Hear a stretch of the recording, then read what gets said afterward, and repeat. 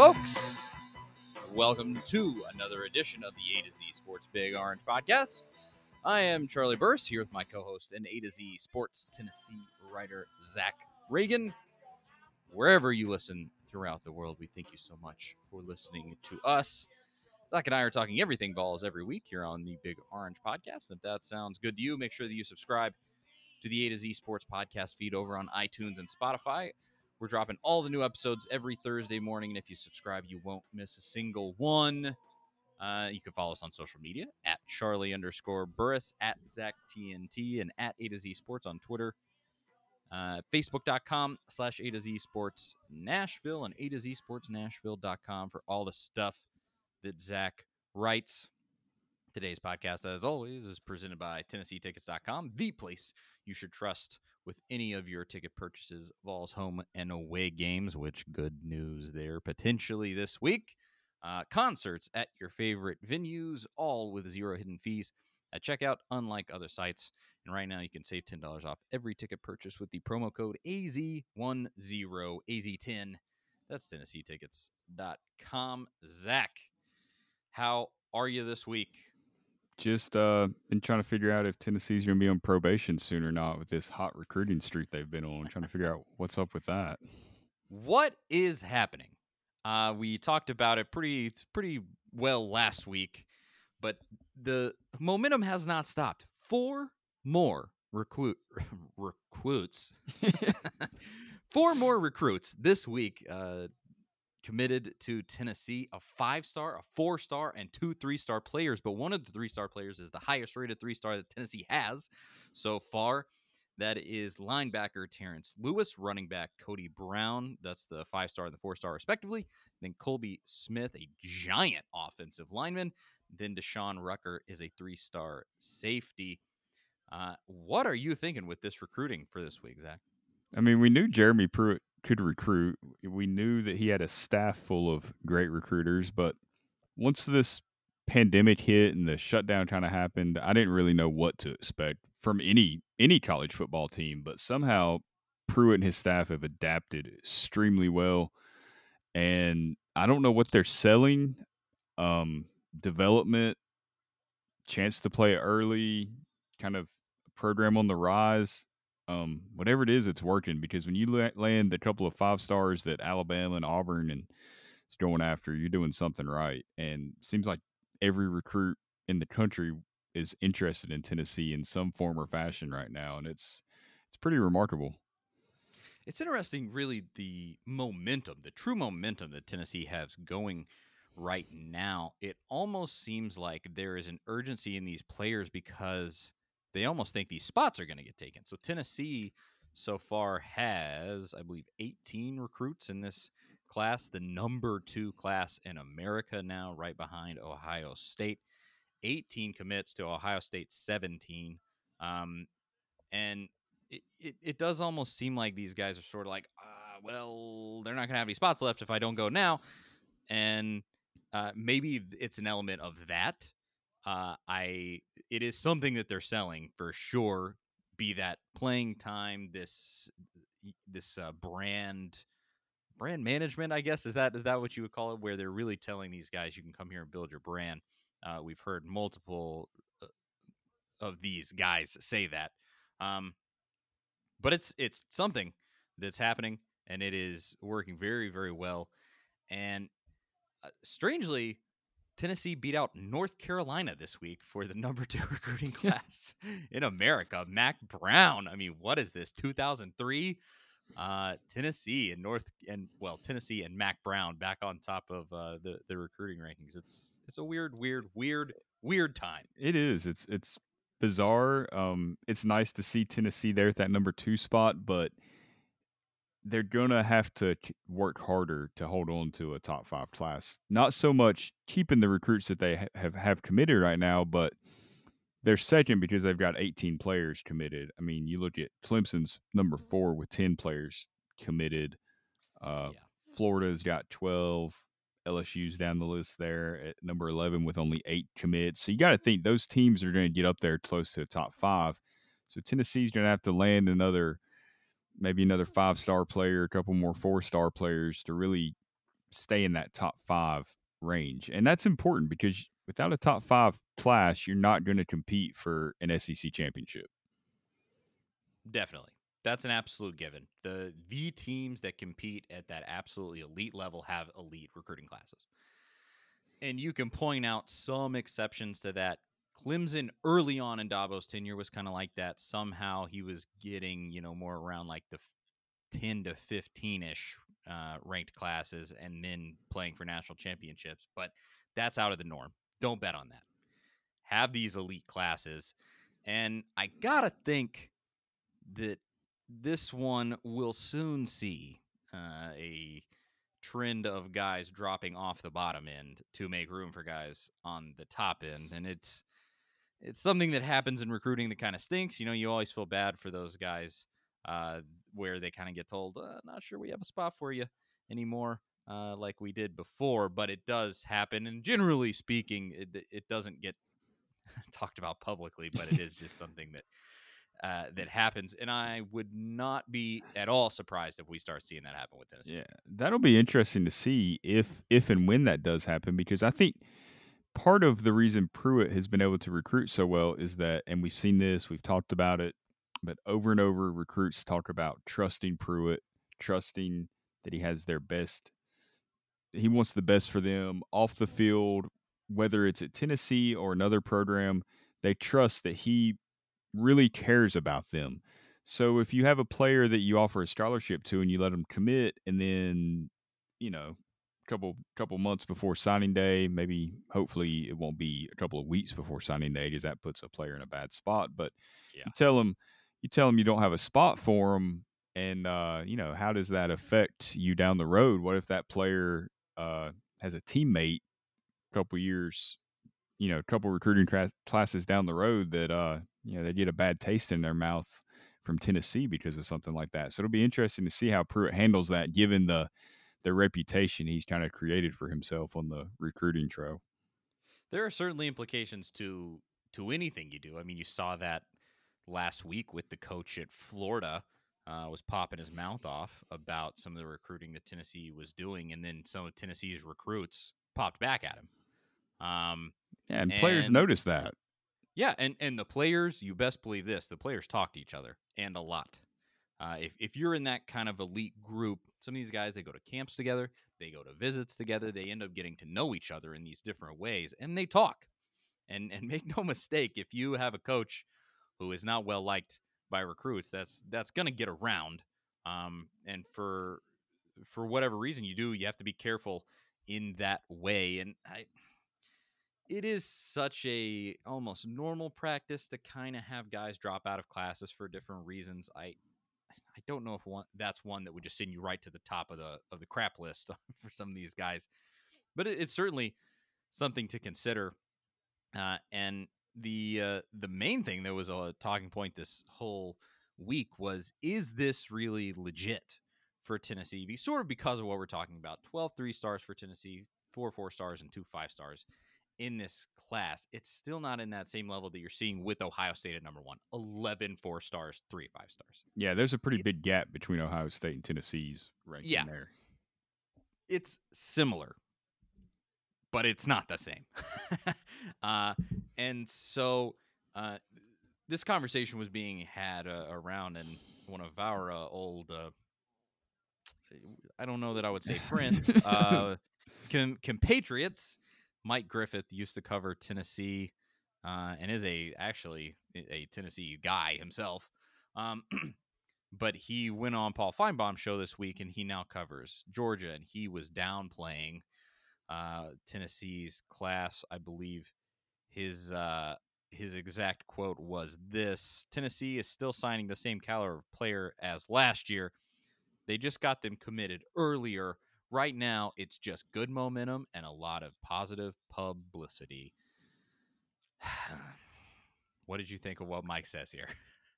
I wasn't surprised at all, because he has constantly downplayed anything that wasn't Butch Jones at Tennessee. But I can't agree with him.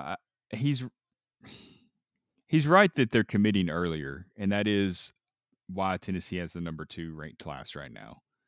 It is there's quality, but it's also quantity. But they've got some commitments from players that Alabama, Auburn, like I said earlier, the LSU has offered and pursued and wanted commitments from these kids. I mean, Tennessee's beating out the best teams in college football for some of these recruits. Um, they're not the same type of players that Tennessee's been signing the past couple of years. They're better. They're more talented. They're faster. They're more athletic. They're the type of players you need to compete in the SEC. I mean, he's way off base thinking it's the same players they've been signing for the last few cycles. I mean, even the last cycle improved from Pruitt's first two cycles. He's been gradually signing better players and getting faster players. They're moving the right direction. I don't know. He just can't say anything positive, I guess. No, and he probably never will. But the fact is this: the type of players that Tennessee has been signing in the last month, just specifically in this last month, they're the type of players that Georgia's signing. And that, Mike can talk till he's in the ground about that, about how that's not the case, but it is. It is absolutely the case. There were a lot of teams that wanted some of these guys. Your Terrence Lewis's and your Dylan Yeah. Brooks's. I mean, Terrence Lewis Cody and Brown too. yeah, Cody Brown is from Georgia, number 11 player in the state of Georgia. Terrence Lewis, number one player in the state of Florida. Dylan Brooks, number one player in the state of Alabama. Julian Nixon from Georgia, wide receiver, number 23 player in the state of Georgia. These are talented players that a lot of programs want.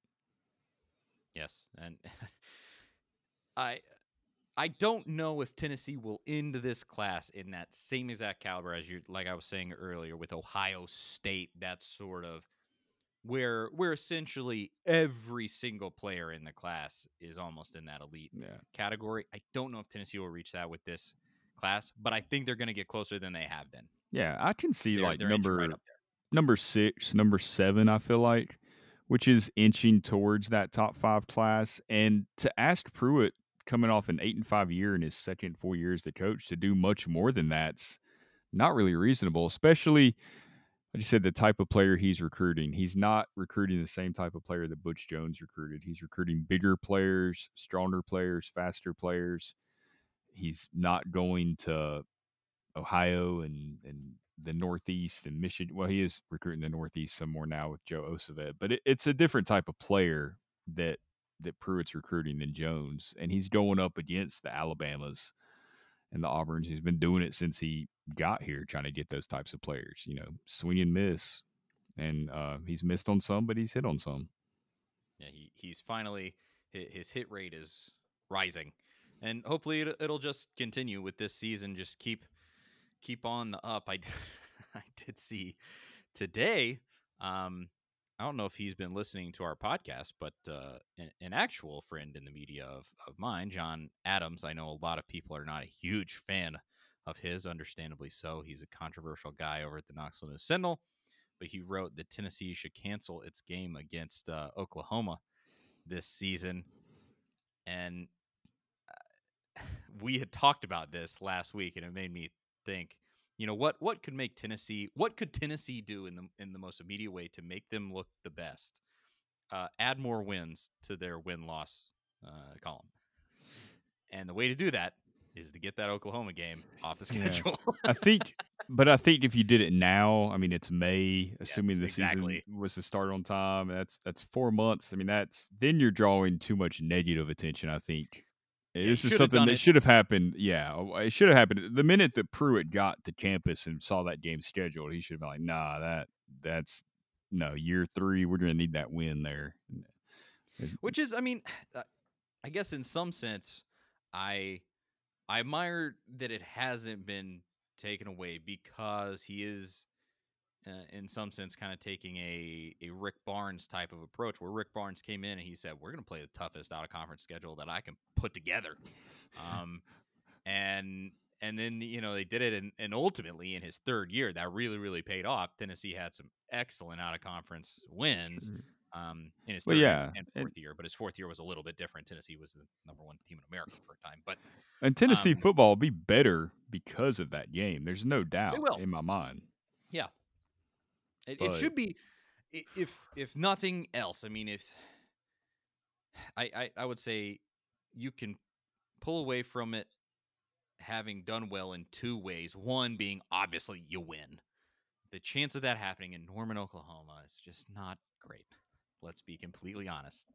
Or you lose, it's close, and you really learn from it, and then you're more prepared for the Florida game and win against Florida. If it can kind of catapult you in that way, even with a loss, fine.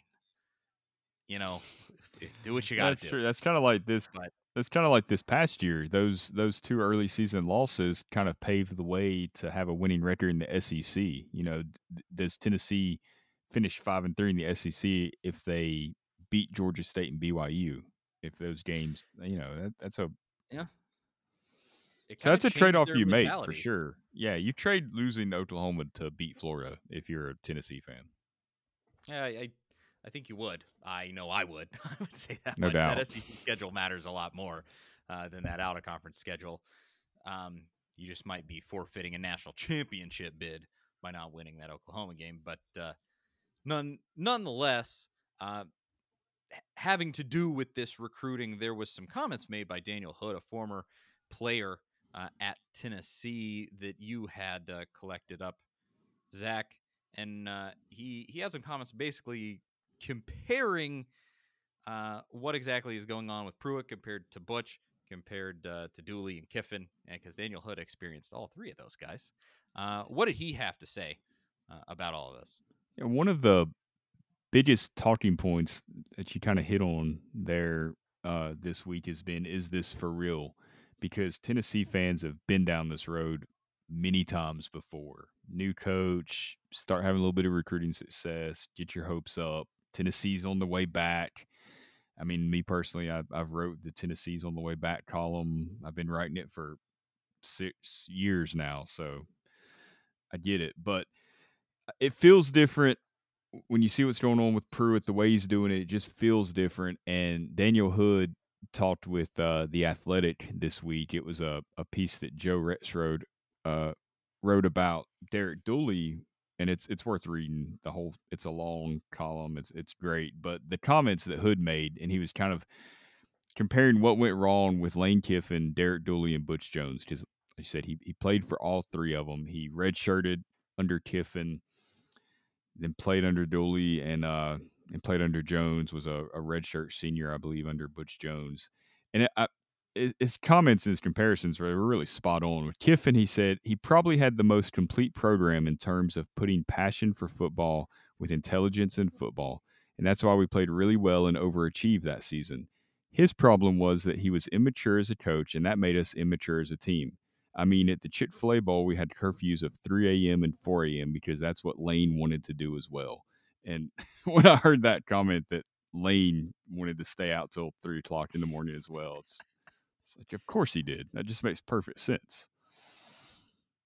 That is interesting. It certainly just confirms, I think, what we all thought about Kiffin. I mean, a ton of those stories have come out since Kiffin's time at Tennessee. I mean, he was just that dude. No idea if he still is that guy or will be that guy uh, at Ole Miss. But that is certainly in line with what we saw in terms of Dooley and Butch, because everybody kind of wants to make that comparison to Butch. Oh well, Butch had great recruiting classes. What did Well, Daniel have to say? he goes from Kiffin, you go to Dooley, and they're, obviously Tennessee's wanting to go a completely different direction, and we all know the problems that coaching search had. But he said Dooley, he felt, was the most professional NFL style coach, but the biggest mistake he made was not putting together a good strength program. Said we were slow as a team. Then moving to Butch, he said, Butch lacked the sophisticated intricacies of the X's and O's. His thing was to out passion and out effort people, and that's what his teams did until he lost strength coach Dave Lawson. So it's kind of interesting to see how Tennessee went from young, energetic to professional to what they thought was passionate coaches, and then before they kind of finally settled on Pruitt, who's more of just a football coach. I mean, there's no other way to really describe him. Is he's all about football. He is, and I'm glad to hear that. Enough with the gimmicks. Dooley was a lawyer, literally. He was, uh, and that was just kind of how he presented himself. He was good in press conferences. I mean, I would say that much. Mm. He certainly presented himself well in that way and was endearing to whatever extent, but just couldn't come through with the actual coaching chops. And he was better suited for the NFL in that way, especially recruiting wise. And then, yeah, Butch is just a showman. He was one thing to the public and another thing behind closed doors, and he sucked out loud. But I like to. I don't see any of that element in Pruitt at all, and that is extremely encouraging and makes me think that this recruiting class is not going to go to waste in the same way that those did with Butch. No, I mean he knows how to develop players. He knows the X's and O's. I mean that was always evident from Butch. I mean there's 4 or 5 games at least under Butch that Tennessee could have won if he would have known how to be a decent in-game coach. I mean the 2014 Florida game, the 2015 Oklahoma game, well, several games in 2015 there. All of 2015, the Yeah, that Alabama Florida game in game, the 2015, Arkansas game, Florida game. yeah. There's, I mean, he's completely squandered some really good players. I mean, he recruited some solid players in 2014 and 2015, and just completely wasted them. And Pruitt, on the other hand, is kind of getting the most out of what he's had on the roster. I mean, the defensive line last year was not a lot of highly touted guys, and they ended up playing really well. This is really what I think back to. You mentioned that 2015 season, and this is why I think the Matt Jones at Kentucky Sports Radio of the world say, "Oh, Tennessee will never be elite again." Blah blah blah blah. Here's why I think that's nonsense. Because with Butch Jones at the helm, Butch Jones, who we now know is who he is, in 2015, this is how close he was to making the SEC championship game and essentially having in what would have been an undefeated regular season. Had the lead on Alabama late in the fourth quarter, had Florida beat, had Oklahoma beat. Alabama and Oklahoma both went to the playoff that year. And you win all three of those. And then, of course, a 14-point comeback by Arkansas, completely inexplicable. Yeah, they should have won that game Nonsense. too, easily. I mean, Tennessee was some 14-point leads over Florida and Arkansas and a fourth quarter lead over Alabama from being in the playoff. And they had a 14-point lead over Oklahoma, or 17-point lead, wasn't it? 17-point lead over Oklahoma and blew it in double overtime. Yeah. And you got to think, with just a better coach at the helm with those teams, that team goes at worst, that team goes to the SEC championship game. Yeah, you give at worst Pruitt that team in his third year, and easily they're SEC East champions, and who knows what else. Yeah. That's why I say, don't give me this. Tennessee can't be elite. Butch Jones almost had him at elite, man. That's ridiculous. I don't understand some of a lot of, like, the Matt Jones and even some of the national media, the skepticism on Pruitt. I mean, here's a guy that's developed some elite players that went on to become NFL stars, has been a part of multiple national championship staffs. He's done it, been successful everywhere he's been. Coaches respect him. He's had coaches leave the NFL to come work with him. He's had a coach leave Georgia to come work with him. He brought T. Martin back. He's brought Jade Graham back from being with Jimbo Fisher for 7 years. He knows what he's doing. I don't understand why people are skeptical that Pruitt can do it at Tennessee. Tennessee has the facilities. They have the tradition. They have the financial capabilities. They have everything they need to be a playoff team. It's all there. All the resources are there, and Pruitt has the knowledge to make it happen. So I don't understand why this is such a crazy thought that Tennessee could get back to that level that they were 20 years ago. I completely agree, and this is completely anecdotal evidence, but this did happen this past week in my mentions on Twitter. somebody got like way down the rabbit hole arguing with an Alabama fan. And that Alabama fan, I mean, they can, piss and gripe all day about how, oh, Tennessee is this and that. But this dude who was an Alabama fan was like, well, if Pruitt gets good, we're just going to take him when Saban retires.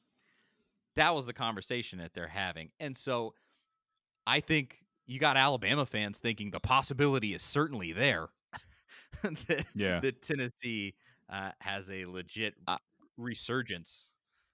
honestly, Go ahead. I think Alabama fans and maybe even Georgia fans to an extent knew it the moment that he left for Tennessee. They knew that he could kind of turn that program around because they saw what he did specifically at Alabama and even at Georgia, but they didn't want to verbalize that in any way. They just kind of went, "No, it's Tennessee. It can't happen there. Good luck," But now they're kind of seeing, Pruitt knows what he's doing. He's starting to get the players. He could make something happen here. Yeah, I mean they can feel those footsteps coming up. Pruitt has to go out and he has to prove that he can, get a hold of Alabama and actually take it to them. But uh, they can feel it. They can feel the momentum building, and I think those guys know so well.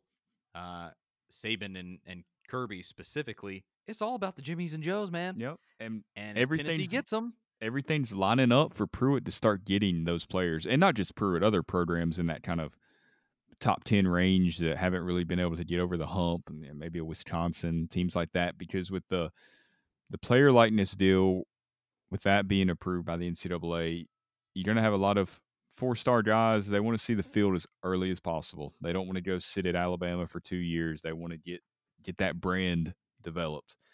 And then if the playoff expands to 8 teams or whatever it expands to, because it's eventually going to, that's more teams that have a chance to play in the playoff. It's more exposure for players. There's more programs that have the opportunity to get there. Kind of gives more programs a better chance to land elite players. So it's kind of lining up for Tennessee to take advantage of this, and they are so far. definitely. But at the end of the day, it all comes down to winning those games. Make no mistake about that. And so go out and do it. And maybe Pruitt is certainly making moves to improve his team as fast as possible. Obviously, taking a look even this offseason at quarterbacks. I mean, he's kind of testing all waters. Specifically, if you don't know what I'm talking about, JT Daniels transfer from USC. Um, and he's trying to put it together as quickly as possible. Georgia and Alabama are feeling it. I'm sure Florida, obviously, too. You even saw this week there was sort of a semi-viral post that went around from a Florida fan on a maybe 247 rivals, uh, whatever you call those, the comment tree, Oh, the the message message boards, board, yeah. uh, where the guy was really pissed off, where he was just making this comparison, just like Pruitt's a real football guy, and Mullen is just this and that, and Pruitt can actually work with these players where Mullen and that was a Florida fan saying that kind of stuff. So they're feeling the heat. It is Don't funny, that a lot of people have always compared Dan Mullen, kind of his personality, to Butch Jones. Now, there's no doubt Yeah. Dan Mullen, X's and O's, is way smarter than Butch Jones was in that area. Mullen knows how to run an offense, but you kind of wonder about him as a head coach sometimes. His personality is, I could see how it could be off putting to a lot of players. He was, to me personally, he may end up winning national championships with Florida. I don't know. But I actually covered Mississippi State football when he was there, and specifically the year when they went to number one and had Dak and all that stuff. Um, and he still, even with that great team with Josh Robinson in the backfield, and he had some incredible defensive linemen on that team and linebackers. I mean, that team was stacked. He still made calls with that roster where you were just like, what are we doing? What he would just get cute, and he can be boneheaded, calling plays sometimes. And so to me, he really is just kind of not Butch Jones 2.0, like the better an elite version of Butch Jones. If Butch Jones Right. was just better. That is, so I am just like I am completely on board with that. Actually, some people That are is like, great. no, he's not like Butch. Personality wise, he is, Person, yeah, he's and so then on corny. X's and O's, he does leave some to be desired. Maybe he is getting better, and maybe it will lead to a national championship. I don't know, but I know back then when I was doing that, I would say this: better play calling. That team beats Alabama and probably plays for a spot in the national championship. Mm. But that's, I don't know. It's not up to me. But Well, as a side note, there, because we've never discussed this, how did you feel when Mullins' name was in the mix for the Tennessee job there late in 2017? it would have been an immense improvement over Butch. There's no doubt about that. So I was like, well, if Mullen is going to be the guy, absolutely bring him in. I definitely felt that way because it is an improvement without a doubt. I mean, he's a guy that took Mississippi State to #1. He's been there, done that, knows the SEC, has recruited it, he's obviously won national championships as a coordinator of Florida. And so I would have been fine with it. I like in general, and I didn't know this would be the case before he actually got hired and we really got to know him. I like in general Pruitt's countenance, his personality a Yeah, lot he more. fits a lot better. Yes, Tennessee needed a football dude to come Yeah. in. The only way that it could have been better, in my opinion, is if he was a Tennessee guy. It's weird that he's an Alabama guy, like a lifelong from Alabama, yeah, coached in he is. Alabama. He is a very. I was going to say Cutcliffe's an Alabama guy too, but not to the extent that Pruitt was an Alabama guy. Pruitt is a dyed in the wool, like from cradle to grave kind of Alabama guy. But with that said, circling back to the Alabama fans talking about taking Pruitt, if Saban retires and he proves to be good, that'll definitely be a huge concern. Clemson fans will be concerned too with Dabo. But I'm not sure that either one of them would want to go to Alabama and take over for Nick Saban. I mean, if you don't win 6 national championships, you're a failure. If you only win one, you could be viewed as a failure. I mean, that's you're walking into Holly Warlick's shoes in that case, where you have to follow the legend of legends. Yeah, and it's impossible. It makes me think of when Dean Smith retired from UNC. He handed the job to his longtime assistant Bill Guthridge for I think maybe 2 seasons. I don't know. And when Guthridge had his run, I think he took that team to a Final Four.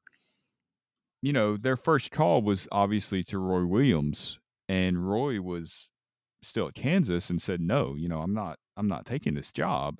And I think Matt Doherty got the job. He was terrible, and then Roy Williams comes to Carolina when it's like, okay, Tar Heels here have been terrible for a couple of years. I can step in here and make my own name. I mean, that's the kind of situation you'd have at Alabama, where I just don't see a Pruitt or especially a Dabo wanting to leave when they've built something and go follow that, even if it is their alma mater. It's a tad different, but Dabo at Clemson strikes me similarly to Mark Few at Gonzaga, where certainly before he got there, Clemson was not some kind of powerhouse or by any stretch. Right. And Gonzaga is certainly a lot smaller with less resources. I mean, Clemson is in the ACC. But it's a situation where you look and you say, okay, well, Mark Few could, tomorrow, a team in the SEC that's in a technically more prominent league and position, they would take Mark Few in a absolute second and pay him huge top dollar. But why would he ever leave there?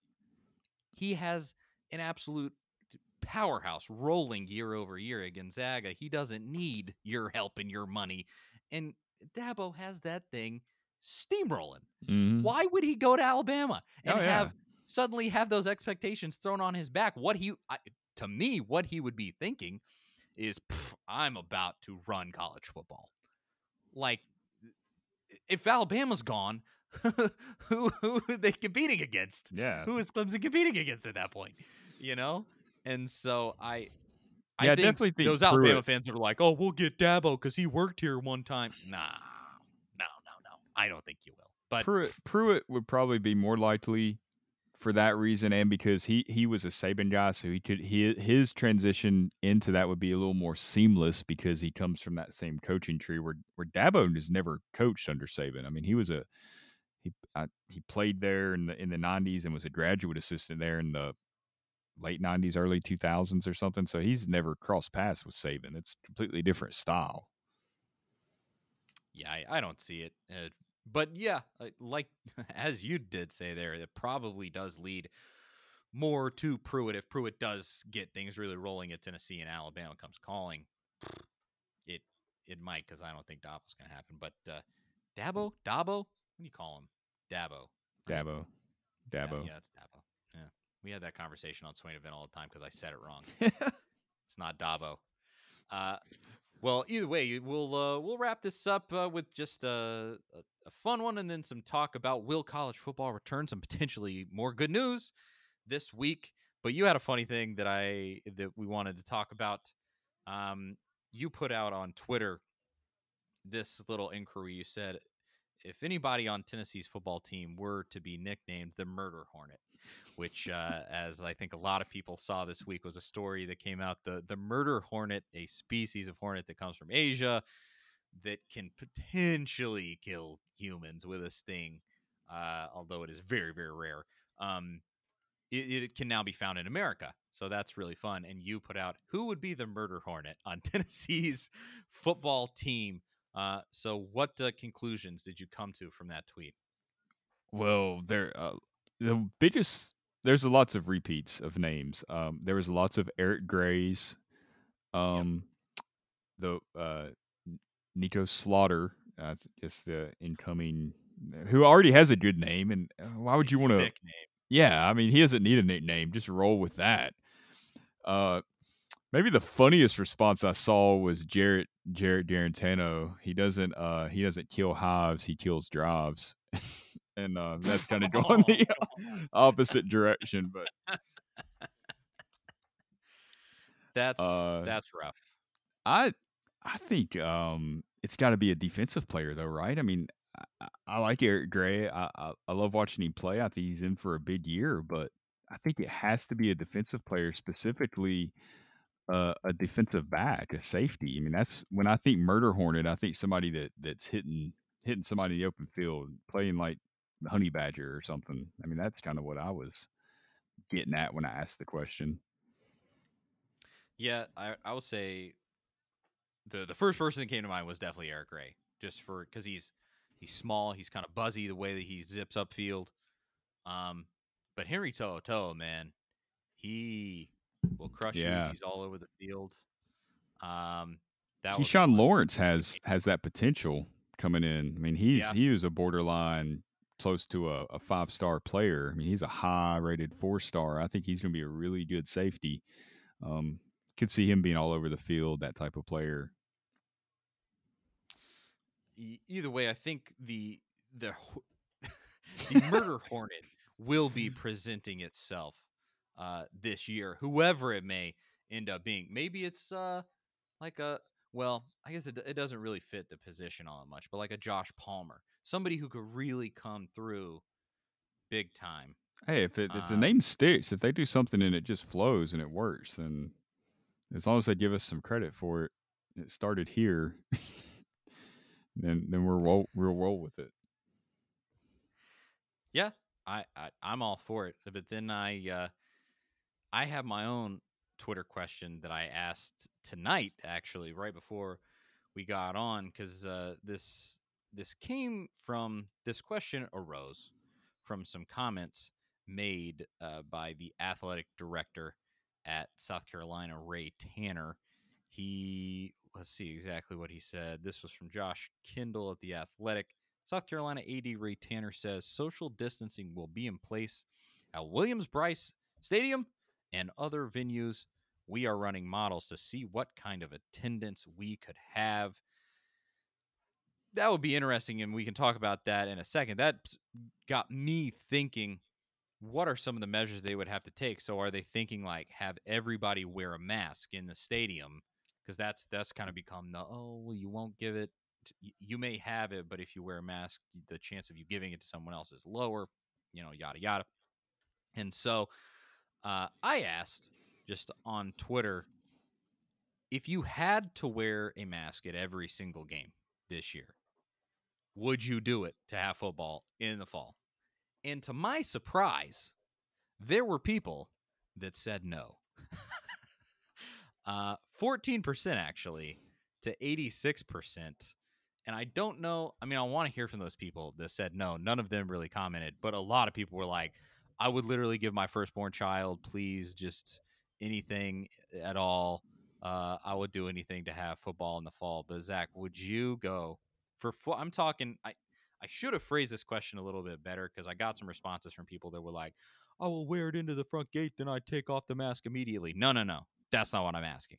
I'm saying, would you wear a face mask for 5 hours and go watch a football game with a face mask on the entire time? Like, you take it off, you get kicked out of the game, which I don't Mm. think it's not enforceable like that. But that is the question. That's the way I wanted to frame it was like, you have to wear it the entire time. Would you do it?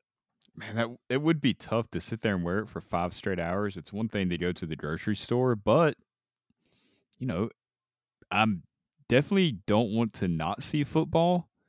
Um, and if I have the opportunity to go to a game this fall in person, which at this point, that's an option every fall. And now when it's not, that you really want to go even more than you normally would want to go.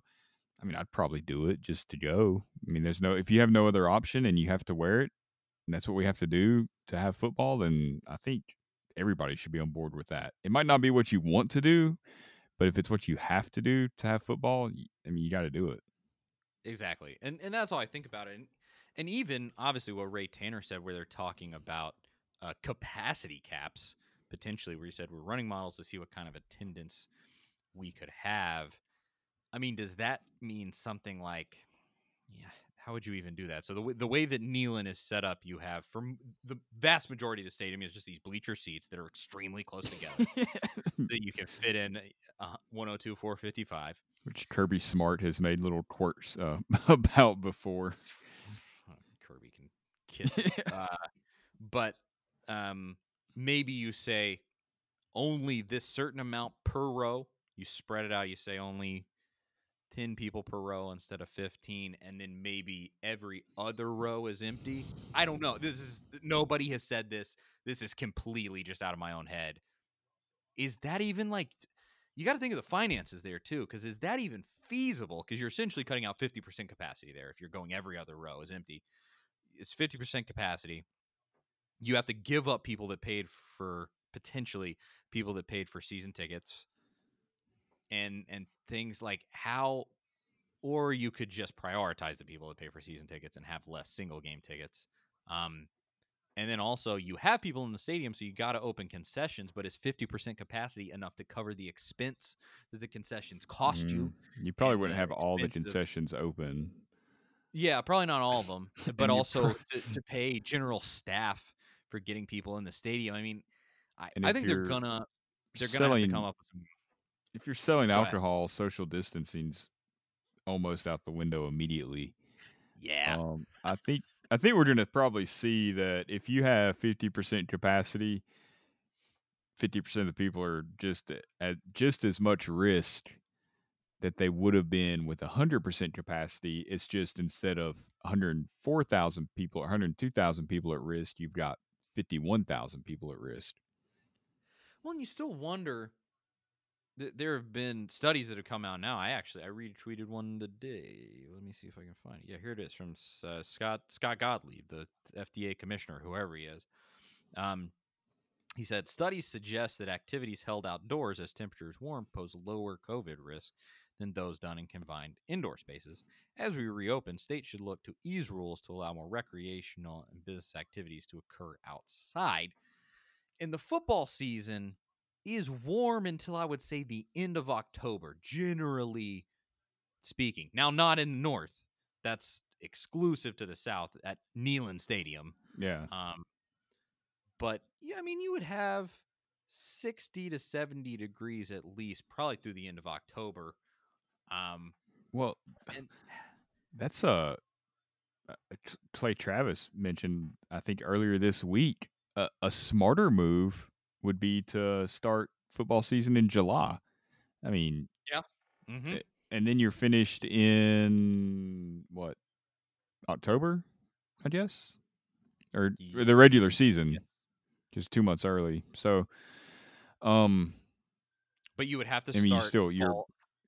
You'd have to start fall camp in June 1st, 3 weeks. basically. 3 weeks from Yeah, now. I mean, you're. I mean, it's not feasible to happen now because players would have to have been on campus basically May 1st to go through what we've pretty much the consensus is they need a month of kind of in the weight room before fall camp. It's kind of 2 months to get game ready.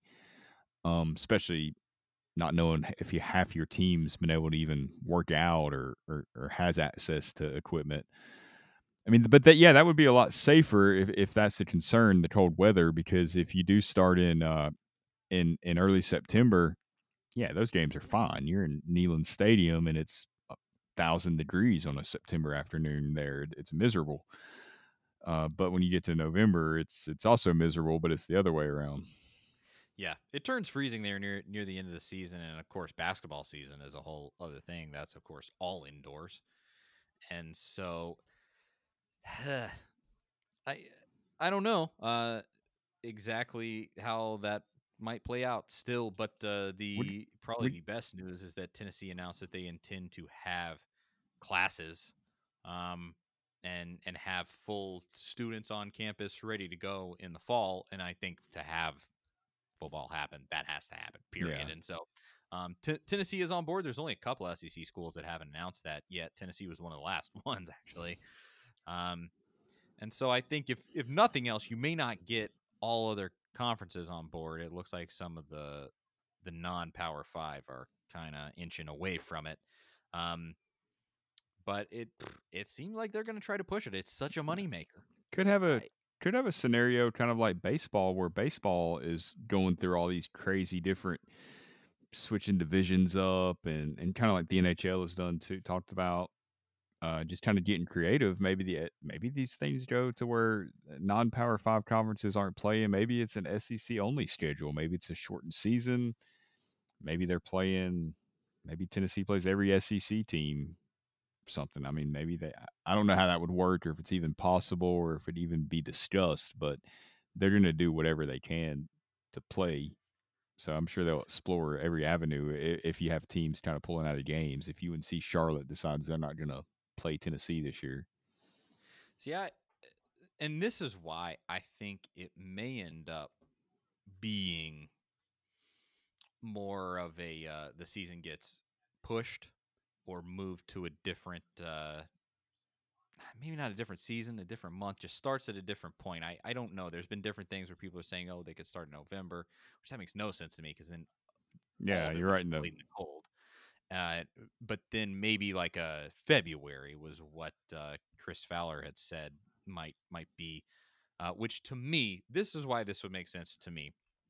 So you have Trump was talking this week about how they are pushing and pushing and pushing for this vaccine, and there is definite talk that one could be ready for a decent amount of dissemination by the fall, sometime in the fall. So I don't know if that's September, if that's November, but that's where they're like really shooting for it.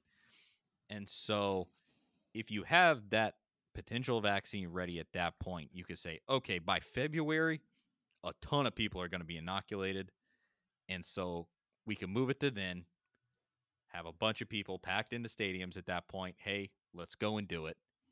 And maybe that's the strategy that they're kind of waiting for that thing, treatments, whatever it may be, herd immunity. I don't know. Well, I mean, what But Sweden's just supposed to get to pushing it. herd immunity soon because of the way they approached it, and I know we didn't have the same approach as Sweden, obviously, but we still had a lot of people exposed to it, and we're finding out every day that there's more people exposed to it than we realized. Yeah, you're talking in the epicenter. Some of those numbers have come out like a quarter of the people in New York City have had it. So And you got to get to what 60% to have herd immunity. Is that the magic something like number? that. But of course, when you get up, I think when you get up to those upper registers of like 50% of the population that's had it, then uh, I think things start slowing down because 50% of the population isn't getting it. Yeah. So that's 50% of all people that are good. Um, Well, at some I point don't. we have to stop looking at total number of cases and start looking at just how many are hospitalized, how many deaths, and just focus on those numbers and where they're happening, specifically who, if they're at risk, this and that. And then at some point we have to live with the virus because it's not going to just completely disappear. So at some point we have to make that decision. Because even with the vaccine, you don't know how effective it's going to be.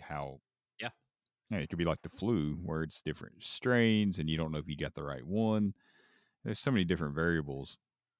and you may not. It may be something where you have to get it multiple times because it has the potential for a resurgence in countries where people can't get vaccinated or haven't get there's a whole bunch of different possibilities there. But I do think that it gets you to the point where the death rate and things like that wouldn't cause people to have fear to leave their house. That's the whole thing. That's where we need to get to. um and hopefully that does. I said it last week. I mean, I believe in the scientists that we have. I mean, it's every top-notch scientist on planet Earth just plowing towards this thing. Surely we we can find something. Um, and kind of what you're touching on there, and we've talked about before. I don't think there's at a certain point there's gonna be no way to go but through, because if you just keep all this stuff locked down, I mean, there's going to be no businesses to come back to. A lot of people don't like to hear that, and I'm certainly not in the let's pop it all back open right now Yeah. and start coughing on everybody. I'm not on that train. But the fact is is the society will come unwound at the seams. I mean, we can't have that happen.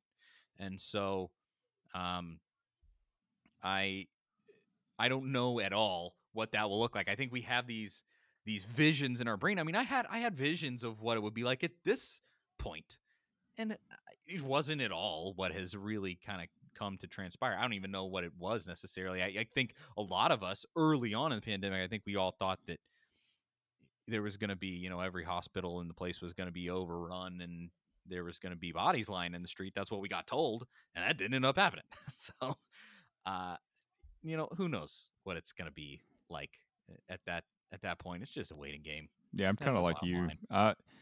I envisioned what it would be like, and I really can't remember either what I thought, but I know I've just given up on even trying to figure it out. It's just like, well, okay, well, let's see what this week is and what next week is, and go from there because there's no point in trying to predict this Yeah, it's anymore because nobody knows. no, not at all. And so that's that's really the bulk of it. We've already I don't even know what kind of time we have under our belt here. 54 minutes. So that's a No, yeah, podcast, man. it is. We got uh thanks for everybody's feedback on all of our tweets. Everybody that tweeted in about whether they'd wear a mask and who might be the murder hornet on Tennessee's football team. Um, and That's thank going you to so catch on. much. It will. It will. We will. If nothing else, you and I will make sure that it catches on. But if nothing else, that's it for another week. Zach, your parting thoughts? Just excited to see if Tennessee lands any more recruits this week. There's I think somebody coming up on Sunday. There's a 4-star linebacker, Aaron Willis, I believe is his name. Announces Sunday at noon Eastern time. So we'll see if Tennessee keeps that momentum going. But just hopefully we find some more news out about fall sports this week and more places opening up.